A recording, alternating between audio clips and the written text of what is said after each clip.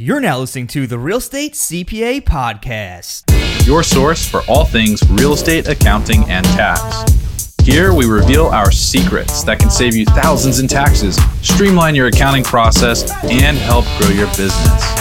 Stay tuned to hear insightful interviews with industry experts, successful real estate investors, and current clients on what strategies they use to grow their business and how they steer clear of Uncle Sam. Hi everyone, thanks for tuning in. Thomas Castelli here today, flying solo, and today we're going to discuss how self-employed professionals and business owners can avoid the self-rental trap when purchasing a building for their business. Before we dive right into today's episode, I do want to remind everybody about our Tax Smart Real Estate Investor Group on Facebook, where we're having a lot of conversations around tax issues affecting real estate investors of all types, and where we will be posting updates to the real estate tax code as they take effect. And with the Biden tax changes in the pipeline, it's going to be something you're going to want to stay on top of. So you can go ahead and join that group if you haven't already by going to facebook.com and simply searching Tax Smart Real Estate Investors, and we'll show right up, or going to facebook.com/group/Tax Smart Investors, and you'll be able to join that way as well. But for right now, we're going to dive right into today's episode. Hi everyone, thanks again for tuning in. We've been working on a lot of situations recently with clients who are business owners, maybe they're or self-employed professionals such as a doctor or attorney that will own a firm or own a business and then want to purchase the associated building their firm offices will be in, or maybe their business will be in. And there's many good reasons for buying a building like that. The building could be an excellent investment in and of itself, or maybe you just want to control the building that you are going to be working out of. And be it as it may, it's not an uncommon situation to see the business owner, self-employed professional want to own the building that ultimately their business will be housed in. So what would happen is, typically speaking, the business owner or the professional will go ahead and purchase the building in a separate entity, typically an LLC, for asset protection purposes. And while this is prudent to do, I'm sure your attorneys will tell you a million and one reasons why you should do this. This scenario may bring about unfavorable tax consequences if not structured properly. And this is because the self-rental rules state that net rental income from the property rented for use in a trade or business activity in which the taxpayer materially participates is any income from that activity is treated as non-passive. And also, in addition, losses from that activity are considered passive. So you're getting the short end of the stick on each end over here. So what are the downsides of this? So the downsides of the self-rental rule, like what does this mean to you as the business owner or professional? This means that you cannot use passive losses from other activities against the non-passive income generated by the rental. And it also means that any losses generated by the self-rental activity can't offset your non-passive income.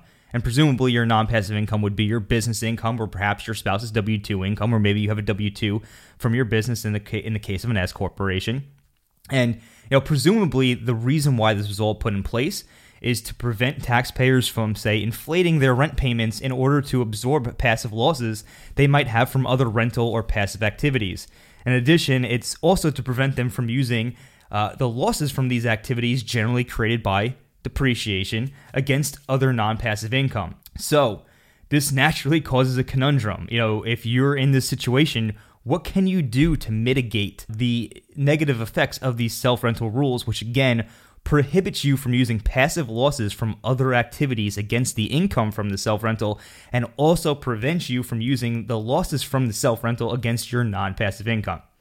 So there are two real ways to do it, and I guess there's a third way we'll discuss as well, but that's kind of a moot point anyway. So the first one is found under Reg Section 1.469-4, which allows the rental activity and the associated business to be grouped together as what's known as one economic unit if certain conditions are met.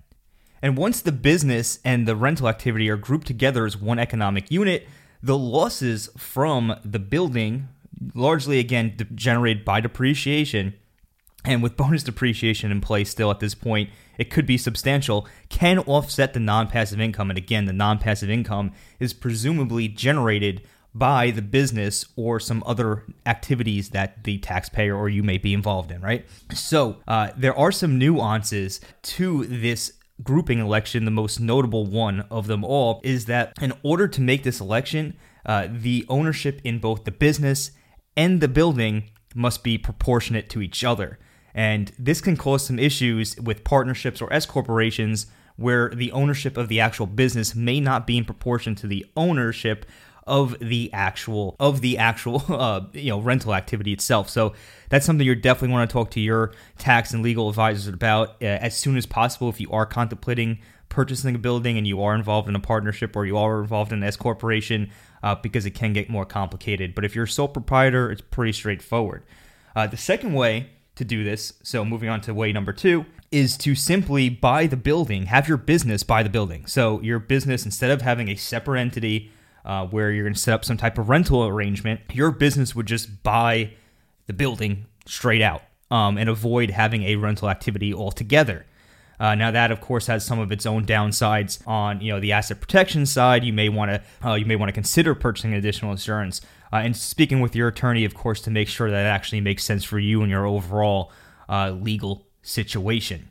And I guess, like I said before, there is a third way to avoid the self-rental rules, and that is to just rent from a third party and not own the building at all.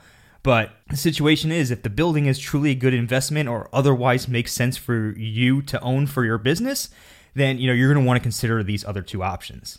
So to sum it up here today, if you rent a building to a business in which you materially participate in, then you are subject to the self-rental rules. And these rules will prevent you from using passive losses from your other passive activities, say your other rental activities, to offset the income generated by the self-rental. And perhaps more importantly, it's going to prevent you from using any losses produced by the rental activity against your non-passive income. And this can be avoided in one of two ways. You can avoid it by grouping the business and the rental together as one economic unit if certain conditions are met, or by just having the business purchase the building and not having a rental activity at all. All that being said, if you're a self-employed professional or business owner and you're considering the purchase of a building for your business, you're going to want to speak to your tax, legal, and financial advisors to discuss how you can best structure the acquisition for your particular situation so you could put yourself in the most favorable tax position possible. That's all for today. Thanks again for tuning in, and we'll see you next episode. Thanks for listening to today's show. If you enjoyed the show, please find us on iTunes and leave us a review. You can also email us at contact@therealestatecpa.com with any feedback or topic suggestions. We are always taking on new clients, and with the new tax laws in play, you really don't want to navigate this alone. Let us help you save money on taxes with your accounting and CFO needs. To become a client, navigate to our client page at therealestatecpa.com and fill out a web form with as much detail about your situation as possible. Thanks so much for listening. Have a great rest of your week.